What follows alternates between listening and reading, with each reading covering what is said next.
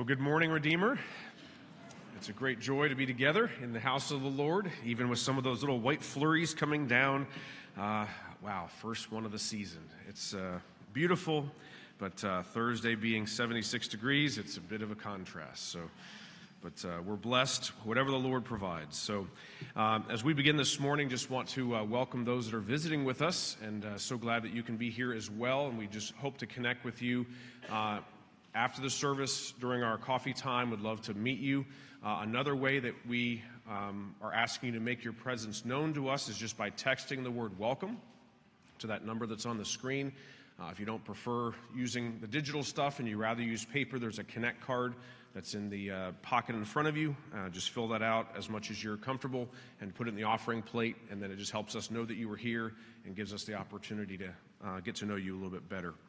We have a number of activities in our Redeemer Life newsletter. It's over by the Welcome Center if you don't have that, and would love for you to get to know more of those things. We have our annual thank offering. More information is in Redeemer Life about that. Today we do have our Sunday school classes, so that also means our Inquirers class is meeting in Pastor Jeff's office. I'll be leading that one for this particular Sunday, so Pastor Jeff will be leading Adult Sunday School. And then also coming up on Wednesday, November 23rd, is our Thanksgiving Eve service. And it's a wonderful opportunity to come together to just hear what God has been doing in one another's lives and to give Him all the thanks and praise. I am looking for some. I do have one, but looking for a couple of more to just kind of begin the three different sections that we have. And so maybe there's something that you are just really rejoicing about and you just want to share very briefly with people what that rejoicing is about for this year. And you want to talk to me about that after the service. I'd love to have you begin that one portion of time. Or maybe there's something that you've gone through that is just, you're still going through it. It's not solved. It's not something that is taken care of. It's still a burden that you bear. And yet, you know the Lord is at work in the midst of that. And that's something that you'd be willing to share publicly. We'd love to hear more about that as well if you're willing to begin that time also. So we have one more announcement. Steve Hill is going to come up and give a report about what happened on Saturday. Welcome.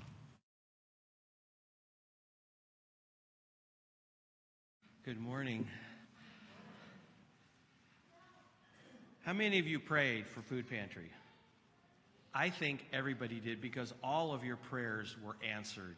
It was unbelievable. We served 19 families, 68 individuals in an hour. It was insane. It was wonderful. The first 10 received full Thanksgiving meals, even homemade pies. It was wonderful. And with that blessing comes a problem. Our food pantry's depleted badly. And we believe that our next food pantry for December is going to be even greater because of Christmas. So we would ask you to pray through, think through what you might be able to donate. We need everything. It doesn't matter what it is. There's no specific this month. We need everything from PB&J to refried beans. We need everything. So if you could be prayerfully considering that, we would very much appreciate that. Just one little tidbit from Food Pantry, and it's hard when you're not there, and sometimes you miss that connection of that it's actually people that we're serving. There was a mom that was coming through the line and receiving gifts, your gifts, came to the end of the line, and there was toilet paper. And she started weeping, and she says, now I don't have to ask my kids to bring toilet paper home from school. You impact this community, and we thank you. We thank you for that. God bless you.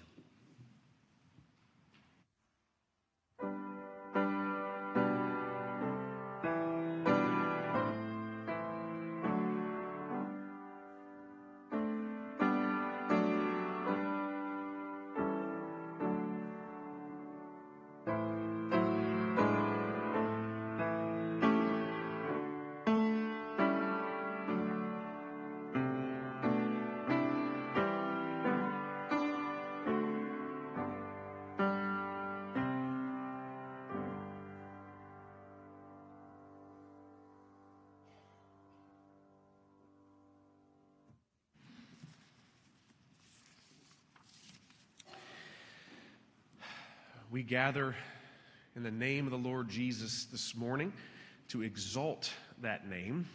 And, when we think about our maybe favorite athlete or team, we exalt those names so easily and so quickly. And yet when we think about the holiness of Jesus and the worthiness that he has to be exalted, we come before our holy God. The psalmist reminds us in Psalm 103, he says, sorry, not Psalm 103, wrong one, Psalm 33. Behold, the eye of the Lord is on those who fear him, on those who hope in his steadfast love, that he may deliver their soul from death and keep them alive in famine. Our soul waits for the Lord. He is our help and our shield. For our heart is glad in him because we trust in his holy name. Well, let us lift high the name of Jesus as we stand together.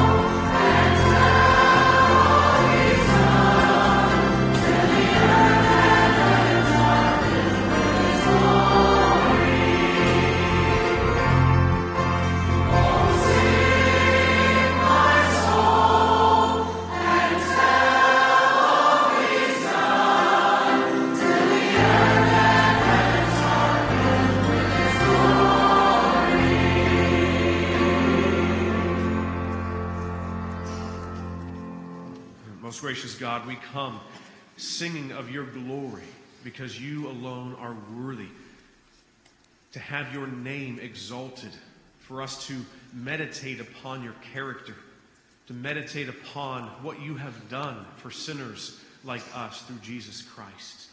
And Lord, we pray that you would draw us near to yourself, that you would work in our hearts, that you would guard us from all distractions, that you would enable our hearts to draw near to you, that we would humble ourselves before your greatness, and that we would know what your love truly is by faith as your word goes forth, Lord, that you would shape and mold us more and more in the image of Christ, that we would declare from our hearts, my God, how wonderful thou art. Amen.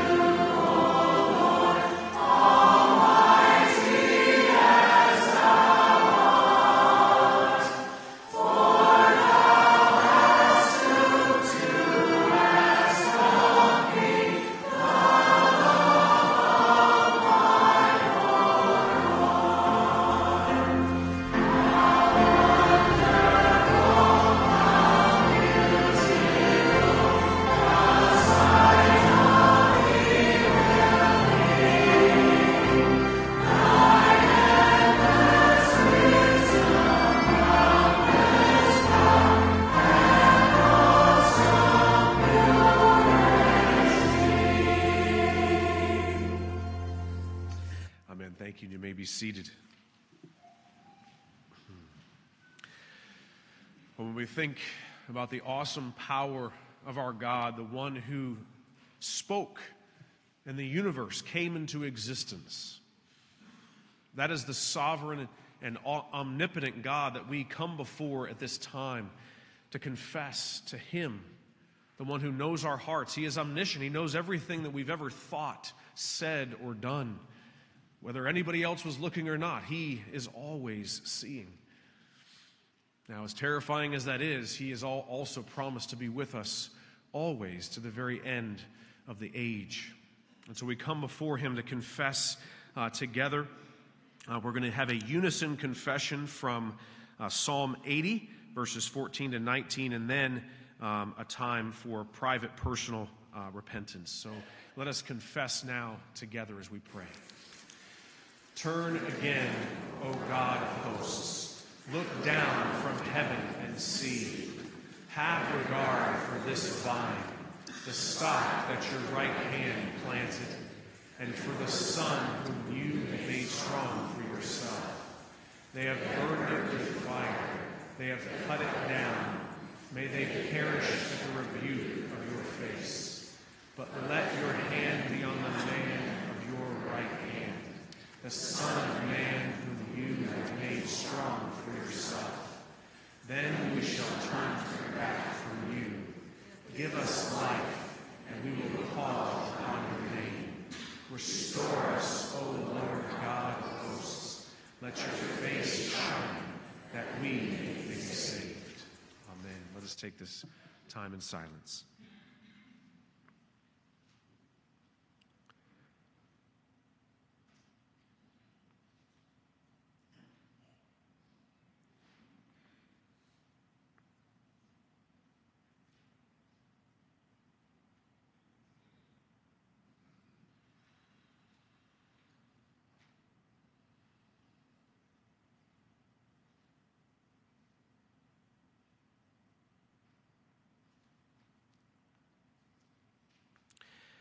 Father, you know our hearts. You know whether we are contrite, whether we are saying the same thing we normally say, whether we are just waiting for the next step. Lord, you know what is needed for us to turn away from a life directed by ourselves to one that is solely directed by you. We pray that you would turn us from any other hope, from any other confidence, from any other promise to your promises, to the hope that is in Christ, and to the grace that is found in you alone. And we give you thanks in Jesus' name. Amen. The Lord offers to us His assurance of pardon from Psalm 103. The Lord is merciful and gracious, slow to anger, and abounding in steadfast love. He will not always chide, nor will He keep His anger forever. He does not deal with us according to our sins, nor repay us according to our iniquities. For as high as the heavens are above the earth, so great is His steadfast love to those who fear Him. And let us rejoice together. How blessed is he whose trespasses we stand together. Be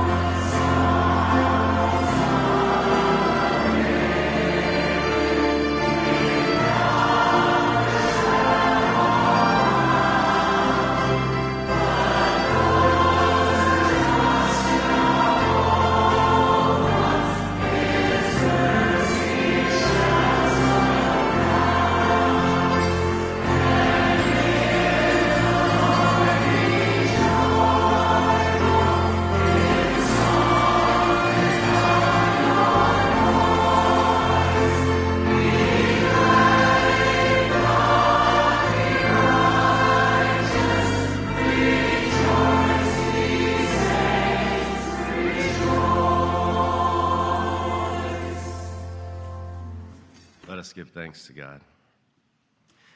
Father, we thank you that we indeed can rejoice. We thank you for bringing us here this morning to worship you and to sing songs of praise to you. Father, we thank you for this place, for this community of believers, and we thank you for the work that was done yesterday morning to serve our community and those in need. And we pray, Lord, that as they received gifts from this church, that they also would see Jesus and his love for them shown through those who serve them. And we thank you, Lord, for your goodness to us. We thank you for your word. And as we read a portion of Psalm 103, Lord, we just thank you for that beautiful section of Scripture. We thank you, Lord, for your benefits. We thank you that you forgive all our iniquity and that you heal all our diseases. We thank you that you redeem our life and that you crown us with your steadfast love and mercy. Father, we thank you that you are merciful and gracious, that you are slow to anger and abounding in steadfast love. We thank you that you do not deal with us according to our sins, nor repay us according to our iniquities. Father, we thank you for the forgiveness that we have in Jesus Christ, that we can come and stand before a holy God, redeemed and saved. Thank you, Lord, for your precious gift of your Son. And we thank you for the good news of the gospel that we can share with others. As we spend time with family in the coming weeks and month, we just pray, Lord, that we would seize those opportunities to share the good news of Jesus, that we would be able to give a good account for what you have done in our lives. And we thank you, Lord, that we have good news to share. We pray that you would be with Pastor DeBoer this morning as he comes and brings your word. We pray, Lord, that you would fill him with the power of the Spirit, that he would recall all that he has studied. And we pray, Lord, that by the power of the Spirit, that we would hear from you today. We thank you for the Spirit working in our lives, that we can hear your word and that we can respond to you, Lord. We thank you for changed hearts and lives. And we thank you for the many gifts that you have given us, Lord. And as we look to give back a portion of that which you have given to us, we pray that these gifts may be used to further your kingdom here in our community and to the ends of the earth. And we ask all this in the precious name of Jesus. Amen.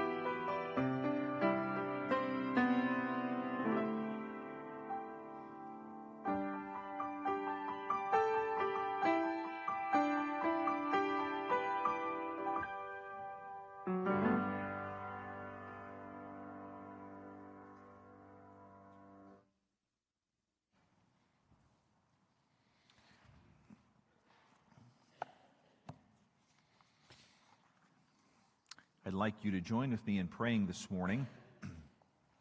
Just a couple of things to say to you before we begin praying. This is the time where we spend time praying for members of our congregation, our community as a whole.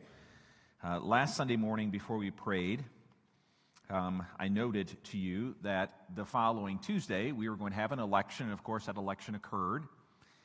And I want to say just a little bit to you about the results of that election. This is not a political talk. It's simply to say to you that the man who came to speak to us from PRC released a video in which he talked about the results of the election, especially Proposition 3, which is primarily a moral or even religious issue. And maybe after the election you wonder to yourself, now what? The proposition passed, and now the right to abortion is constitutional in the state of Michigan. In just a moment, we're going to pray for our country, and I'd ask you to do the same, not just while we're praying here this morning, but also during your times of personal as well as family prayer.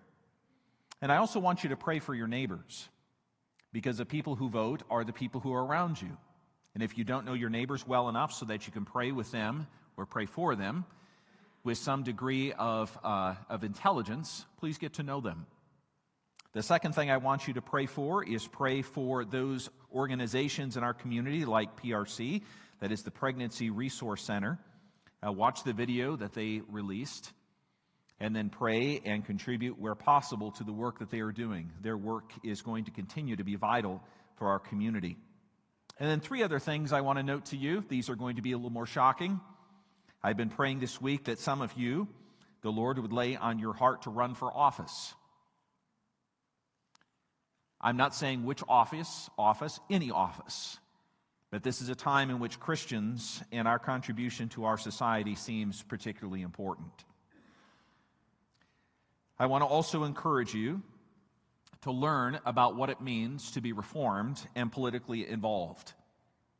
We have a long and deep history in the Calvinist tradition of being involved in politics. I wonder sometimes if we remember that tradition and if we understand what it means to be politically involved while also being distinctively committed to the lordship of Jesus Christ. If you don't know what that means, I'd love to point you in that direction.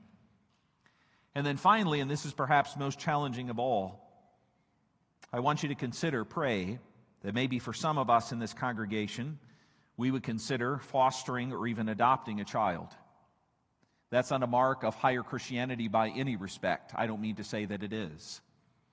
But what I do mean to say is that in our community, there are children who are not cared for and are not loved by a family, or they're not being raised to know their Creator.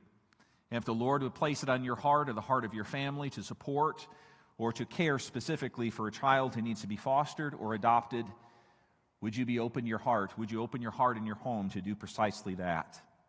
Would you turn with me in prayer? Our Father in heaven, the one about whom the psalmist says, you rule from heaven above. And you ask in the second psalm, why do the nations rage? Why do they roar against you? You are the one who sits enthroned above heaven. There is no power this earth knows that is in competition with you. There is no king, there is no ruler, there is no governor, there is no president, there is no senator or representative whose power does not exist apart from you. You are the one to whom we turn. You are the one who governs this earth. You are the one who brings the events of this world to pass, either in our own lives or in this church or in our community, in our government. And we believe that the events of this past week, every one of them, from the joys and the sorrows, belong to you. And we are grateful to come here this morning and to turn to you in prayer, to celebrate you, to be thankful to you, to give praise to you. Because if it were not for you as God, not just the joys, but especially the sorrows would not have meaning. We would be, as many are, frustrated, maybe even desperate, in some cases, almost to the point of despair, because the same things that they see going on in their own lives and in the world around seem to be overwhelming. But when we turn to you, when we know that you are God, then we also know that the events of our lives, in whatever place we see them, are also meant for good. It is to say that our story, individually and corporately, is part of a much larger story. That is the redemption of Jesus Christ that He is working into this world.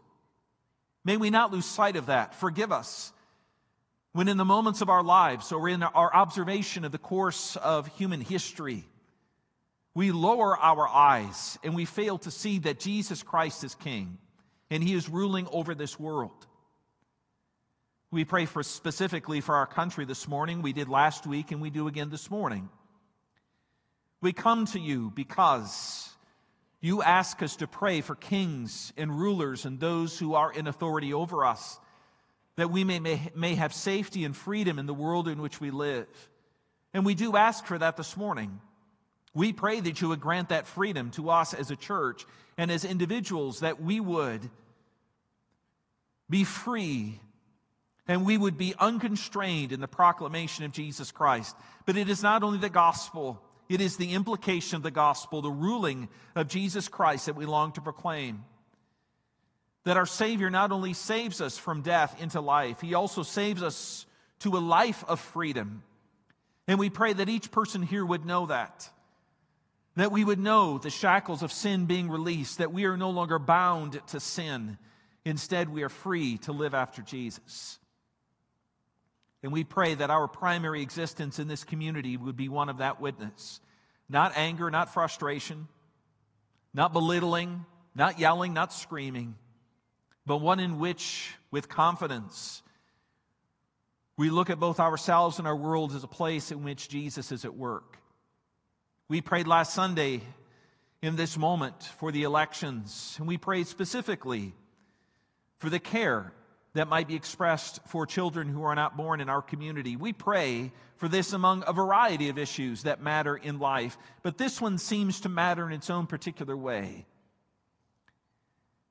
Because, Lord, you have said in your commandments that it is wrong to take the life of someone who does not deserve it, to take a life unjustly. And, Father, that's what's happening in our world.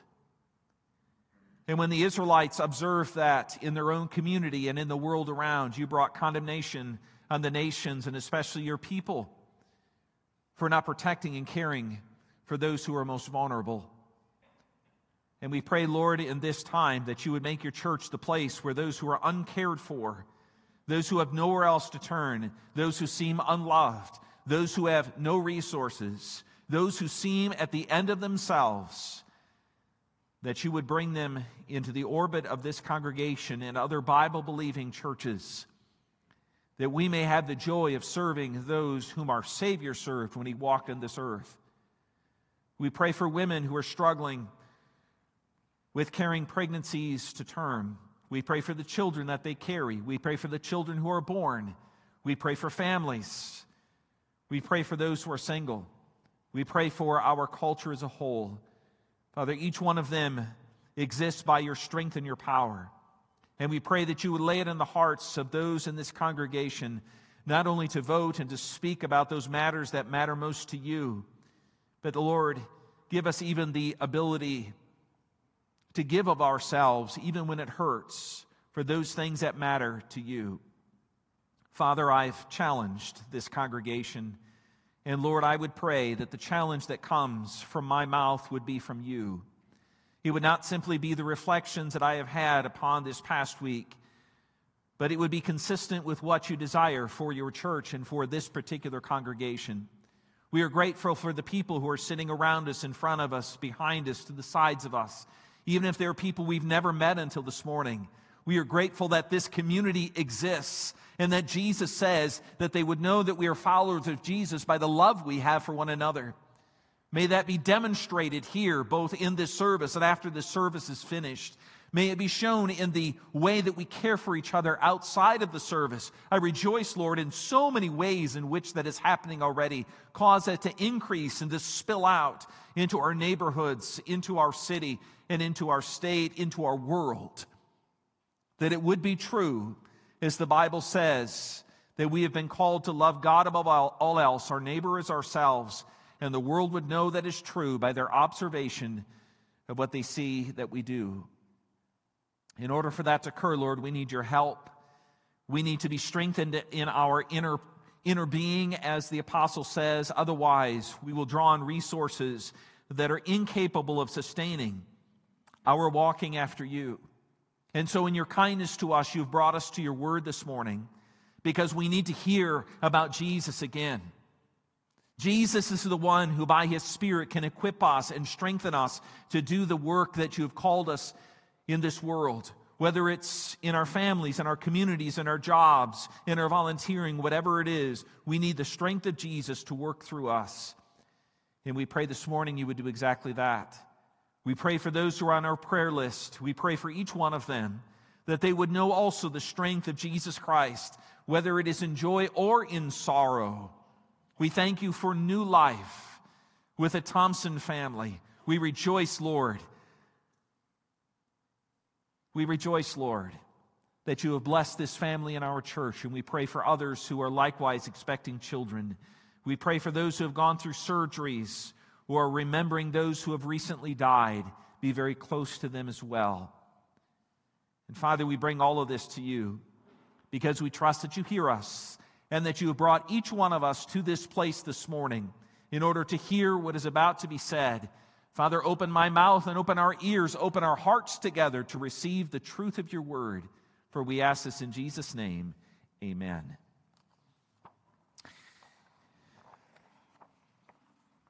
The word is at the center of who we are as human beings, but especially it becomes clear when we are in worship that the word is at the center of who we are.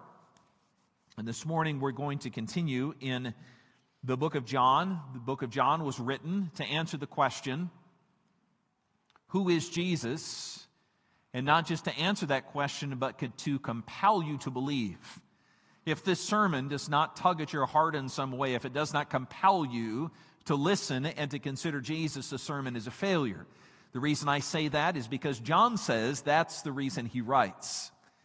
And that is also the reason I speak to you this morning, beginning with the Word of God from John chapter 3. We'll be reading verses 22 through 30. Hear the Word of God.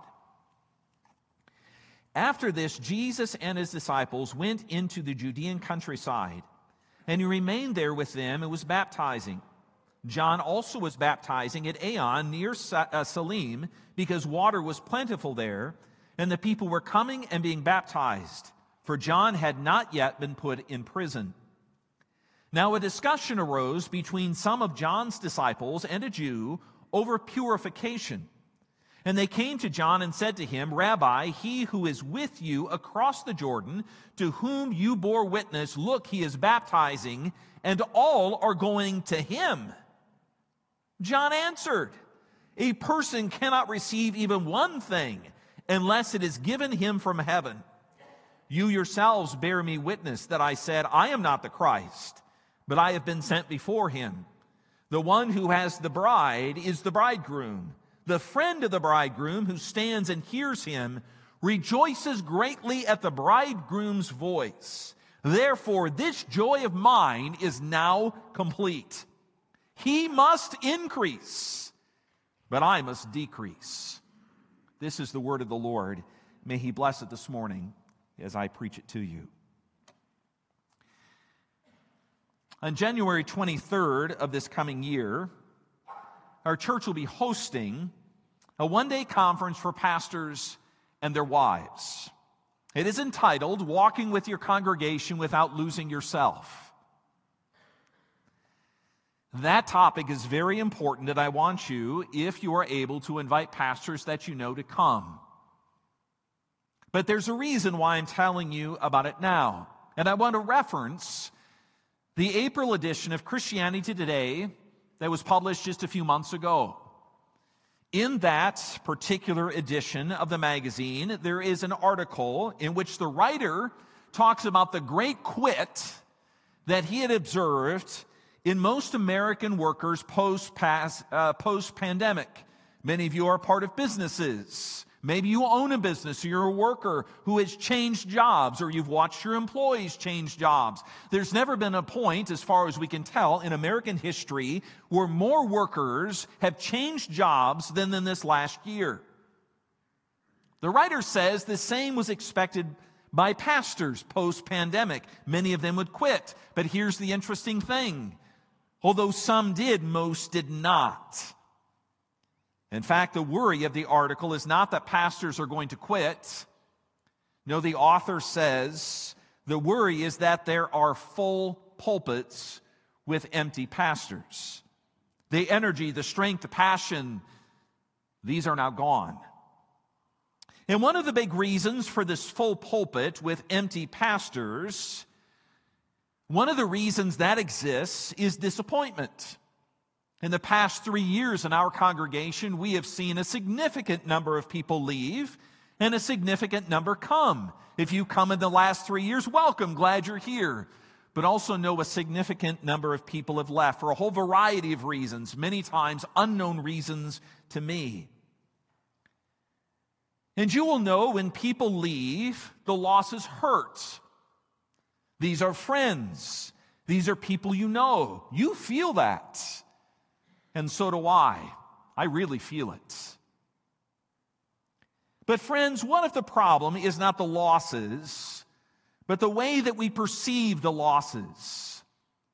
What if the losses in our lives of any sort hurt so badly, not simply because of the fractured relationships, but because of the shattered expectations?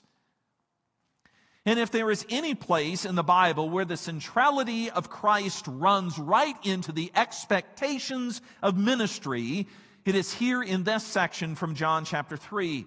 Here's what I want to tell you this morning: that all Christian ministry must be about Jesus. That's not surprising. All Christian ministry must be about Jesus. Here's the surprising thing that becomes apparent in verses 22 to 30. Because all Christian ministry must be about Jesus, we can rejoice even when ministry decreases. Let me explain that to you, starting with that phrase that may be the most surprising. We can rejoice even when ministry decreases. And I want to jump into this section and explain to you what's happening, even if you've not been here before. Near the beginning of this chapter in John 3, there is the famous story about Nicodemus coming to Jesus because he has a question for him about this new birth. After Jesus answers that question, he takes his disciples into the countryside.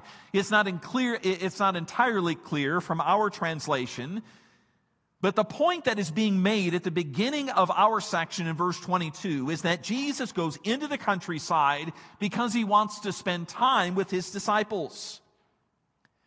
And in the same area in which Jesus goes to spend time with his disciples, there is John the Baptist with his disciples. Do you realize that early on in the Gospel of John, as much time is given to John the Baptist as is given to Jesus? He is that central of a character. And John the Baptist, as his name indicates, has been baptizing. And now he learns that Jesus is also. And an unknown Jew comes to John the Baptist's disciples with a question about purification. Really, it's about ritual purification, the kind of purification that existed in the Old Testament. The Jew wants to know about this ritual purification and how it applies to what he observes with John the Baptist and with Jesus. What does that ritual purification have to do with the baptism that these two men seem to be practicing? And it goes beyond just what's happening to who is doing the baptizing. Here's the question that John the Baptist's disciples ask in verse 26. They said, "Look, Rabbi, the one you talked about, this Jesus, is on the other side of the Jordan. He is also baptizing. And more importantly, people are going to him instead of to you. In fact, it looks like everybody's headed to Jesus instead of to you." You can imagine the question that John the Baptist's disciples intend to ask. It's not just a statement, all are going to him. Look, that's what they say at the end of verse 26. It is not a statement of mere information. More accurately, it is a statement of disappointment or even fear. They all have been going to you, John. Now look, they're going to Jesus instead. This is the kind of fear that a pastor might feel when he senses someone has not been in worship for a number of weeks, and then he hears through the grapevine that they're considering going to a different church. It's that kind of fear. Or maybe it's a sort of fear that happens when the budget is lagging behind significantly. Or maybe it's the kind of fear that a pastor has when one pastor talks to another pastor and is humble bragging about how many people are coming to his church. This is the sort of fear that John the Baptist's disciples are communicating to John. It is a fear rooted in failure. It is a fear rooted in a lack of success, the impression that all the wrong things are happening and the right things are not. And you can totally understand why John the Baptist might be thinking this. Before, all the crowds were going to him. Now all the crowds are going to Jesus. Attendance is down at John the Baptist's baptism services. And they're up at Jesus's. How can that be good for John the Baptist? It is with that sort of picture in mind that we read verse 27. There, John the Baptist says, a person cannot receive even one thing unless it is given to him from heaven. Now, let me just tell you this morning, that's totally true, no matter what you're experiencing in life. Not one thing can come to you, not one thing can you receive unless it is given to him from heaven, that is, from God himself. And if we can't rejoice even when ministry decreases, we must understand what John the Baptist is saying. The way he puts it makes it clear it is a general aphorism that is being applied to this situation. Let me read to you a little bit from Psalm 127. Because there that general aphorism about all of life is said very clearly. The psalmist says, unless the Lord builds the house, you know what the phrase is, those who labor, labor in vain. Unless the Lord watches over the city, the watchmen watch in vain. It is vain for you to rise up early and to go to bed late, eating the bread of anxious toil, for he gives his beloved sleep. The critical words in Psalm 127 is this, unless the Lord. And that is very simply what John the Baptist is saying to his disciples. All of this, all of what I've experienced, all of my ministry is rooted in unless the Lord. If the Lord doesn't do it, if this does not come to me from heaven, in fact, there is nothing that comes to me apart from what God gives, well then listen, he says to his disciples, unless that is true, you will not be able to make sense of the reality that you're observing. This unless the Lord, again, applies not only to your life and your work and your finances and your friends and all of that. John the Baptist applies this general aphorism now to the church specifically. The gains and the losses, the successes and the failures, all of these, he says, comes from the hand of the Lord. I am not saying this morning that our work is not important. That's not the point that John the Baptist is making. It is important, just not in the way that we imagine. We like to think that we put in a certain amount of effort and we get a direct response. John the Baptist is saying that's not it.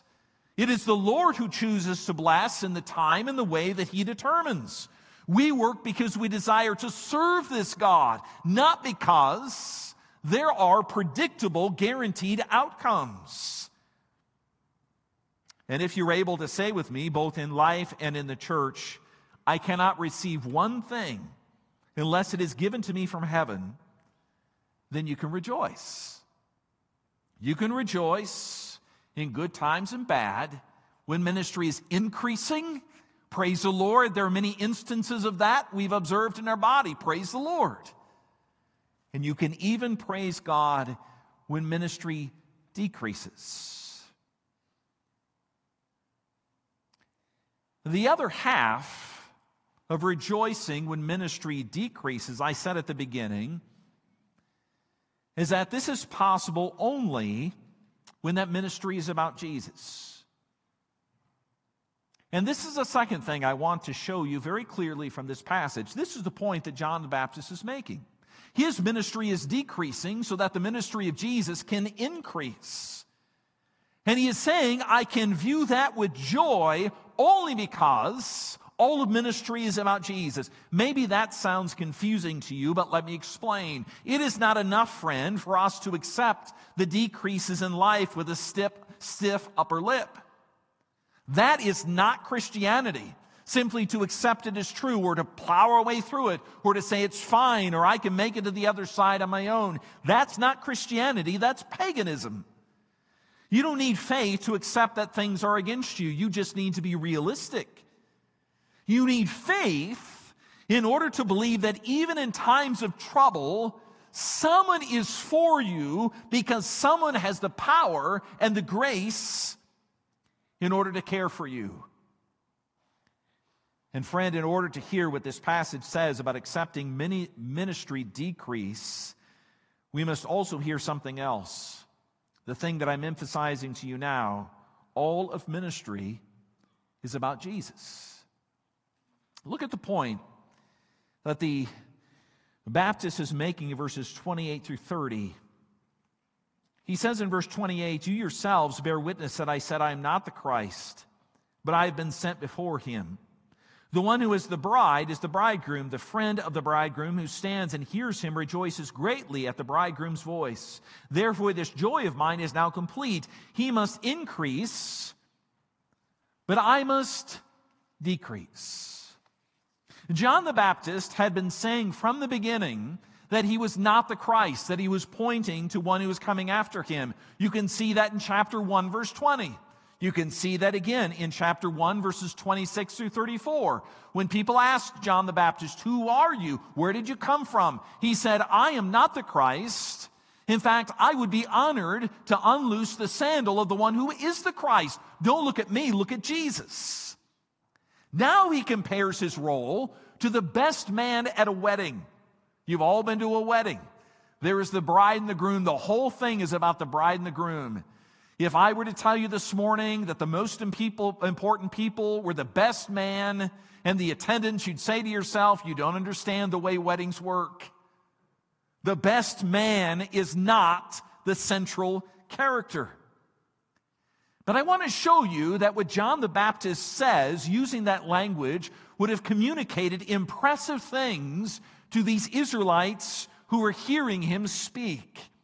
Because what he is saying is rooted thoroughly in the Old Testament. And it specifically points us to the greatness of the Messiah. Let me read for you just one passage from Isaiah 62, verses 4 and 5. They're the Israelites who were in captivity, were given these words from Isaiah. It says, you shall no longer be termed forsaken, and your land shall no more be termed desolate. But you shall be called, my delight is in her, and your land shall be called married, for the Lord delights in you. For as a young man marries a young woman, so shall your sons marry you. And as the bridegroom rejoices over the bride, so shall your God rejoice over you. You hear what the prophet is saying to these Israelites very clearly. He is saying to those who are listening here, the disciples of John the Baptist, he is saying to them, this prophecy from Isaiah 62 today is fulfilled in your hearing. Jesus has come. The one who is the groom looking to marry his bride. That's the one that's on the other side of the Jordan baptizing there. He is the one who can bring those who are forsaken and desolate to be in the place where they are delighted in, cared for, and belonging. He has arrived. Go to him, John the Baptist is saying.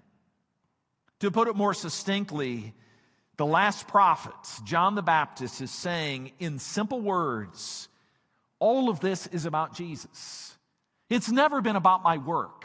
It's never been about me. That's not the point. It is the Messiah, the Messiah, the Messiah. And therefore, he can say in verse 29, my joy is complete now that Jesus has come. I may be decreasing as he is increasing, but my joy could never be fuller because Jesus has arrived.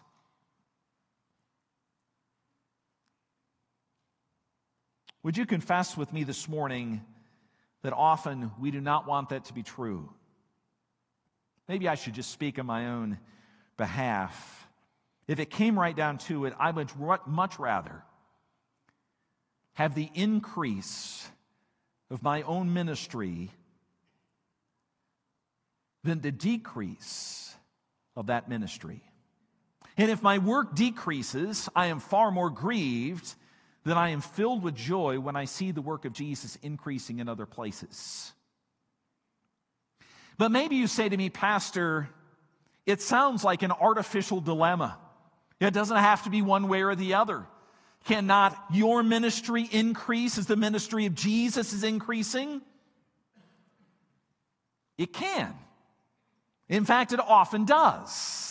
In fact, I rejoice to stand before you this morning and to say, I see that happening, praise the Lord. This is not simply about what we can observe. John the Baptist is going much, much deeper. He is saying it goes to the heart of what we are expecting.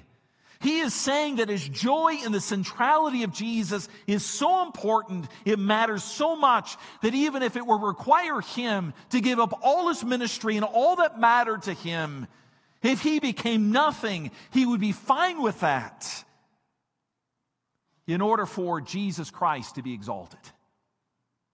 What is important to him is not his role. That is, whatever the role that Jesus has for him, he is more than willing to embrace it with all that he has in order for Jesus to be exalted.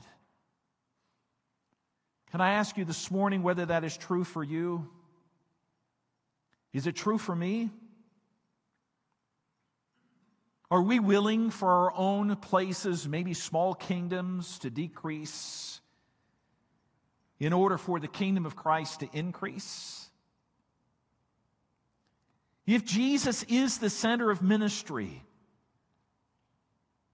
then I would say to you that is not only possible, it is also exactly what we ought to expect.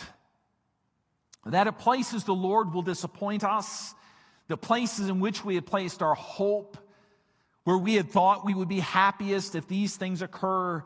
Instead, the Lord may very often bring into our life not just ministry related, but in various places in our lives. Maybe we place our hope in our marriage. Maybe we place it in our health. Maybe we place it in our business or in our financial security. And it may be precisely in that place the Lord touches our lives and he says, you must decrease in order for me to increase.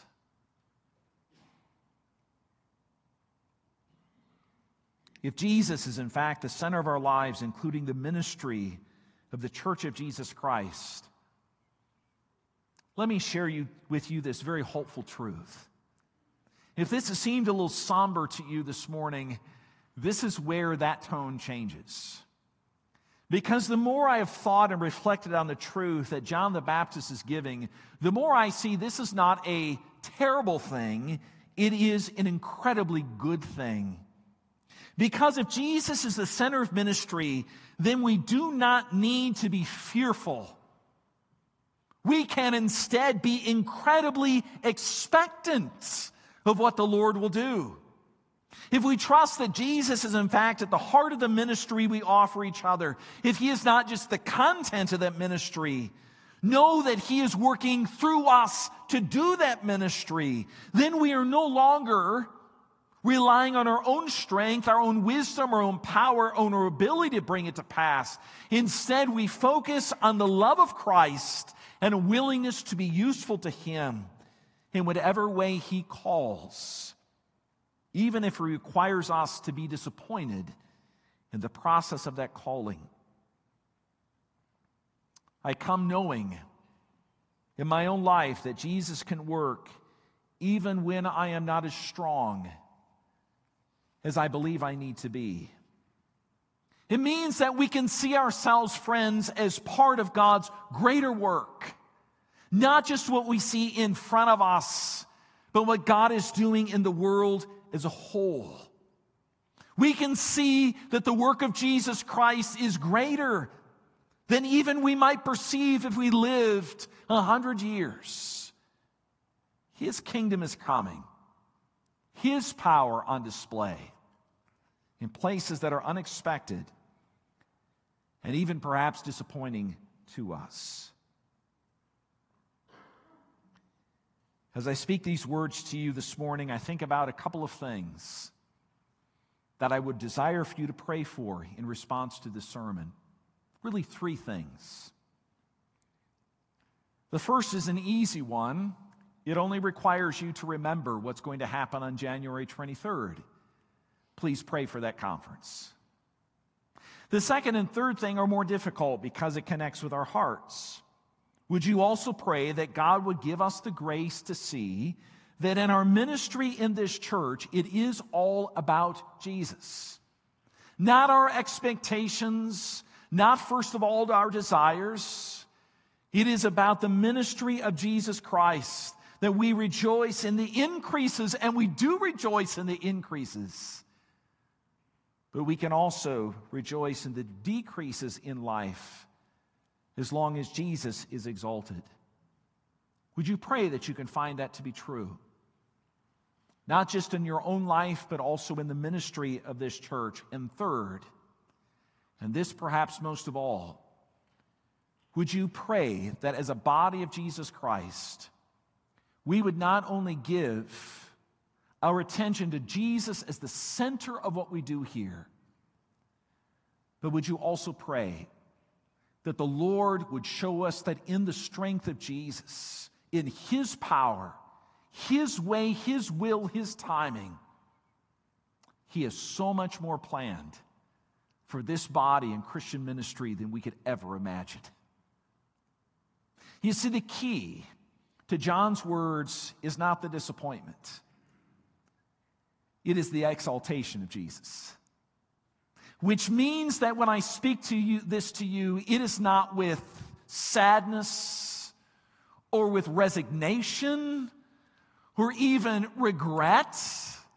It is rather with the fullest confidence I could imagine that in every area of life, but especially the ministry of this body, we can rejoice in whatever our Savior Jesus is doing.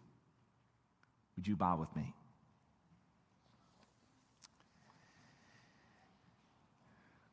Father, I confess to you as we read these words that they are somewhat difficult words for us to believe. We want to see our own ministries succeed. We want to see our lives succeed. We want to see the things that matter most to us flourish. And Father, we praise you for the places in which we can see in this body and in our own lives exactly that occurring. But we also can rejoice in this moment, along with John the Baptist, that there are places in which our lives, in the ministry of this church, where we see challenges and difficulties. Help us to see them not with fear or anxiety, but with confidence that our God, who gives everything from heaven, is also to work in the places that we find difficult. Father, I praise you as I have praised you many times for this body of believers. I praise you for the Church of Jesus Christ as it is found in this community and across the world. And even in times in which we may think the church is struggling, Lord, the confidence of Jesus Christ leads us to praise you that you are King of the church and Lord of lords, and you will do, as Jesus said, even more than we could ask or imagine, according to the power that is at work. And so we pray, Lord, that that is exactly what would occur, that we would see that Christ is coming and His kingdom is here. And we pray that you would give us the joy of seeing it in many, many places and more than we might even imagine, For we ask you this in Jesus' name. Amen. I am so thankful to sing with you now these words, Cornerstone. Would you stand and sing with me?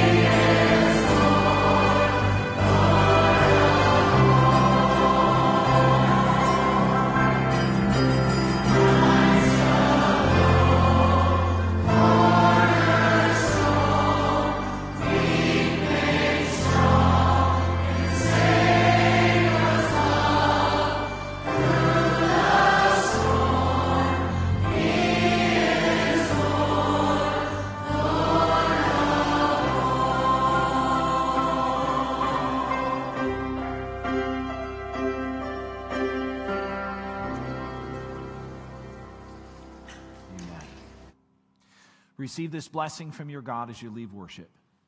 May the grace of the Lord Jesus Christ and the love of God and the fellowship of the Holy Spirit be with you all. Amen.